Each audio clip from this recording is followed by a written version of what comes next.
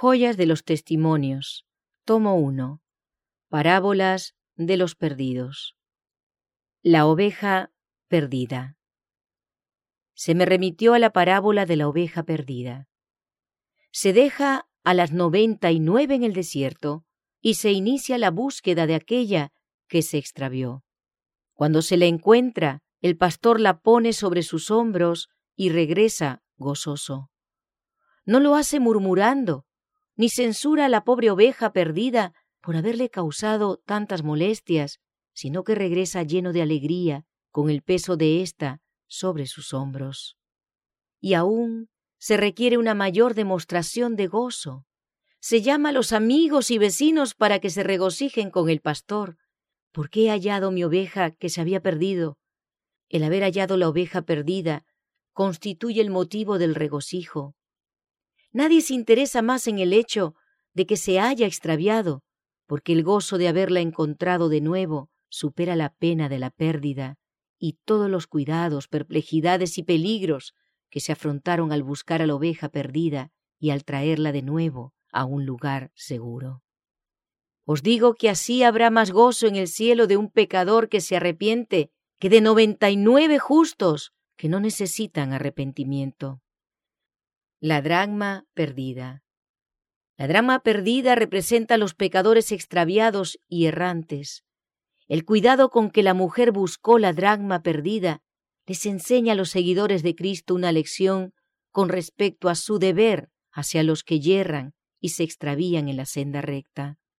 La mujer encendió su candil para tener más luz, luego barrió la casa y buscó diligentemente hasta encontrar la moneda. Aquí se define claramente cuál es el deber de los cristianos hacia aquellos que necesitan ayuda porque se han apartado de Dios.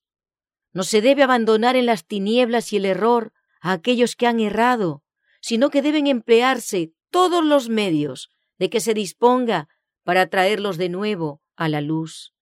Se enciende el candil y mediante fervientes oraciones en procura de luz celestial para encarar los casos de aquellos que se encuentran cercados por las tinieblas y la incredulidad, se escudriña la palabra de Dios para hallar puntos claros de la verdad, a fin de que los cristianos se encuentren tan fortificados con los argumentos que surgen de ella, con sus amonestaciones, amenazas y expresiones de ánimo que puedan alcanzar a los que se han apartado.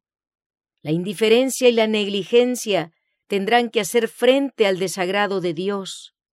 Cuando la mujer encontró la dracma, llamó a sus amigos y vecinos y les dijo: «Dadme el parabién, porque he hallado la dracma que había perdido».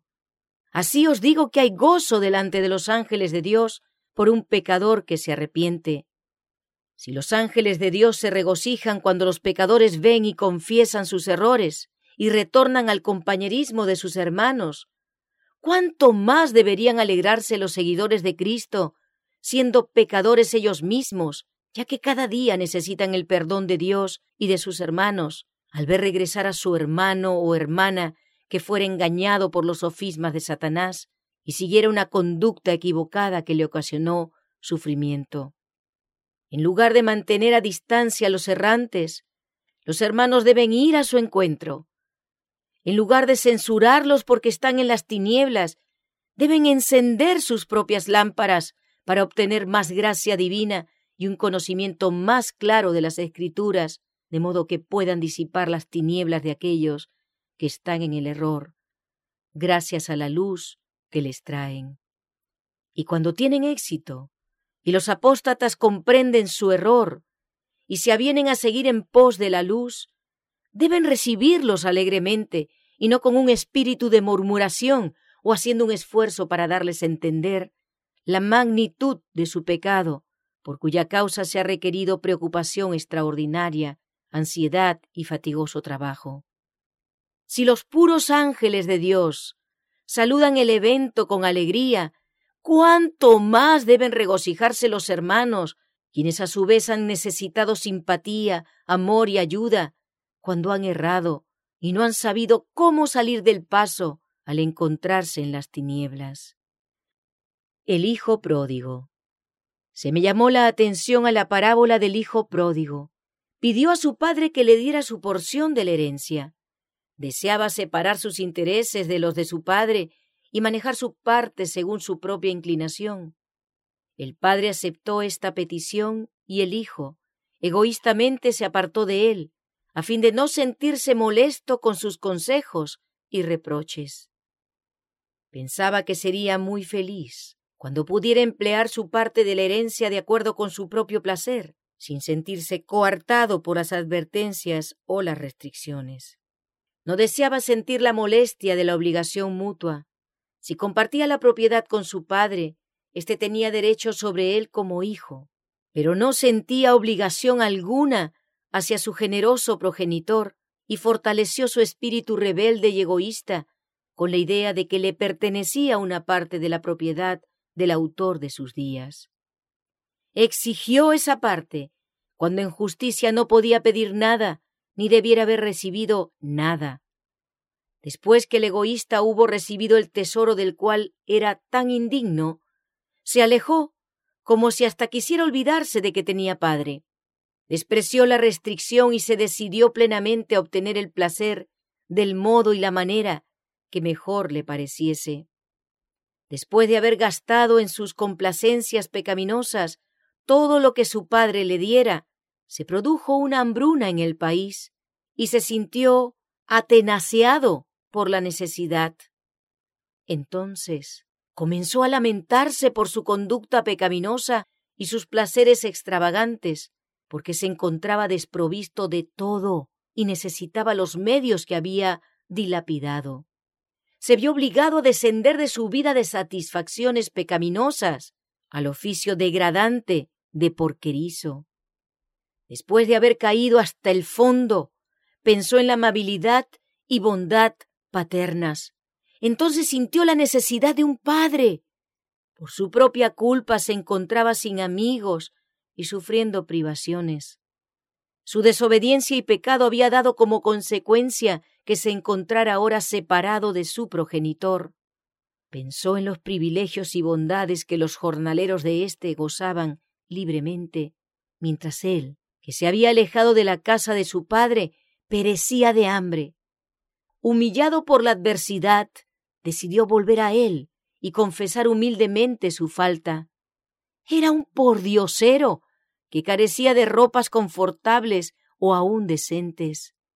Estaba arruinado por causa de las privaciones y enflaquecido por el hambre. El amor del padre.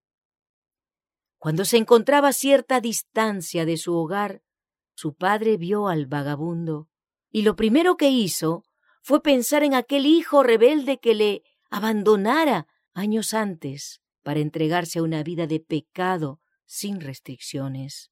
Sus sentimientos paternos se conmovieron. A pesar de todas las señales de degradación, discernió su propia imagen en el hijo. No esperó a que éste recorriera toda la distancia, sino que se apresuró a ir a su encuentro. No le dirigió reproches, sino que con la más tierna compasión y piedad, por el hecho de que a causa de su propia conducta pecaminosa se había atraído tantos sufrimientos, se apresuró a darle pruebas de su amor y de su perdón. A pesar de que su hijo estaba demacrado y su rostro indicaba claramente la vida disoluta que había llevado, a pesar de venir cubierto con los andrajos de un pordiosero y con los pies desnudos, sucios por el polvo del camino, el padre sintió la más profunda piedad cuando éste cayó postrado humildemente delante de él. No se contuvo en su dignidad, no fue exigente, no desplegó ante él la conducta errónea y pecaminosa del pasado para hacerle sentir cuánto había caído. Lo levantó y lo besó, estrechó a su hijo rebelde contra su corazón y envolvió en su propia rica túnica su cuerpo casi desnudo. Lo abrazó contra su pecho con tanto calor y manifestó tanta piedad que si alguna vez el hijo había dudado de la bondad y amor de su padre, no podía seguir haciéndolo. Si era consciente de su pecado cuando decidió regresar a la casa del autor de sus días, tuvo una sensación aún más profunda de su ingrata conducta cuando se le recibió de esta manera. Su corazón ya vencido se quebrantó, ahora debido a que comprendía que había contristado el amor de ese padre. El hijo penitente y tembloroso, que había temido mucho que se lo repudiara, no estaba preparado para tal recibimiento. Sabía que no lo merecía y de este modo reconoció el pecado que cometiera al abandonar a su padre. He pecado contra el cielo y contra ti, y ya no soy digno de ser llamado tu hijo. Solo pedía que se le aceptara como jornalero. Pero el padre pidió a sus siervos que le dieran señales especiales de respeto y que le vistieran como si siempre hubiese sido su propio hijo obediente. El hermano celoso. El padre hizo del regreso de su hijo una ocasión de regocijo especial. El hijo mayor, que se encontraba en el campo, no sabía que su hermano había regresado, pero escuchó las demostraciones generales de regocijo y preguntó a los siervos qué significaba todo aquello. Se le explicó que su hermano, a quien creía muerto, había regresado y que su padre había dado muerte al becerro grueso para él, debido a que lo recibía como si hubiese resucitado de los muertos. Entonces el hermano se enojó y no quiso ir a verlo ni a recibirlo. Se sentía muy indignado debido a que se recibía ahora con tanto honor al infiel que había abandonado a su padre y le había dejado a él la pesada responsabilidad de cumplir con los deberes que debían haber compartido ambos. Este hermano se había entregado a una vida de maldad y libertinaje. Había dilapidado los bienes que su padre le diera, hasta verse reducido a la necesidad, mientras que él había sido fiel en el hogar, a llevar a cabo todos sus deberes de hijo, y ahora este disoluto llega a casa y se lo recibe con respeto y honor superiores a todo lo que él jamás había recibido. El padre suplicó a su hijo mayor que fuera y recibiese a su hermano con alegría, debido a que estaba perdido, mas se lo había encontrado. Estaba muerto en delitos y pecados, pero vivía de nuevo. Había adquirido sensibilidad moral y aborrecía su vida de pecado. Pero el hijo mayor manifestó: «He aquí, tantos años te sirvo, no habiendo traspasado jamás tu mandamiento, y nunca me has dado un cabrito para gozarme con mis amigos.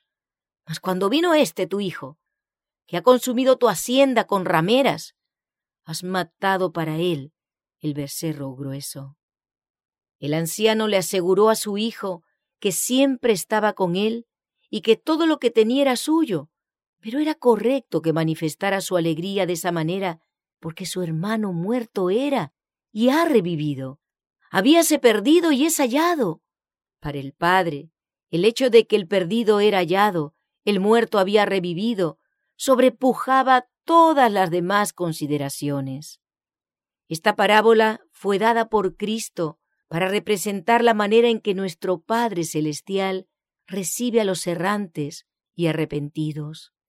El Padre es aquel contra el cual se ha pecado.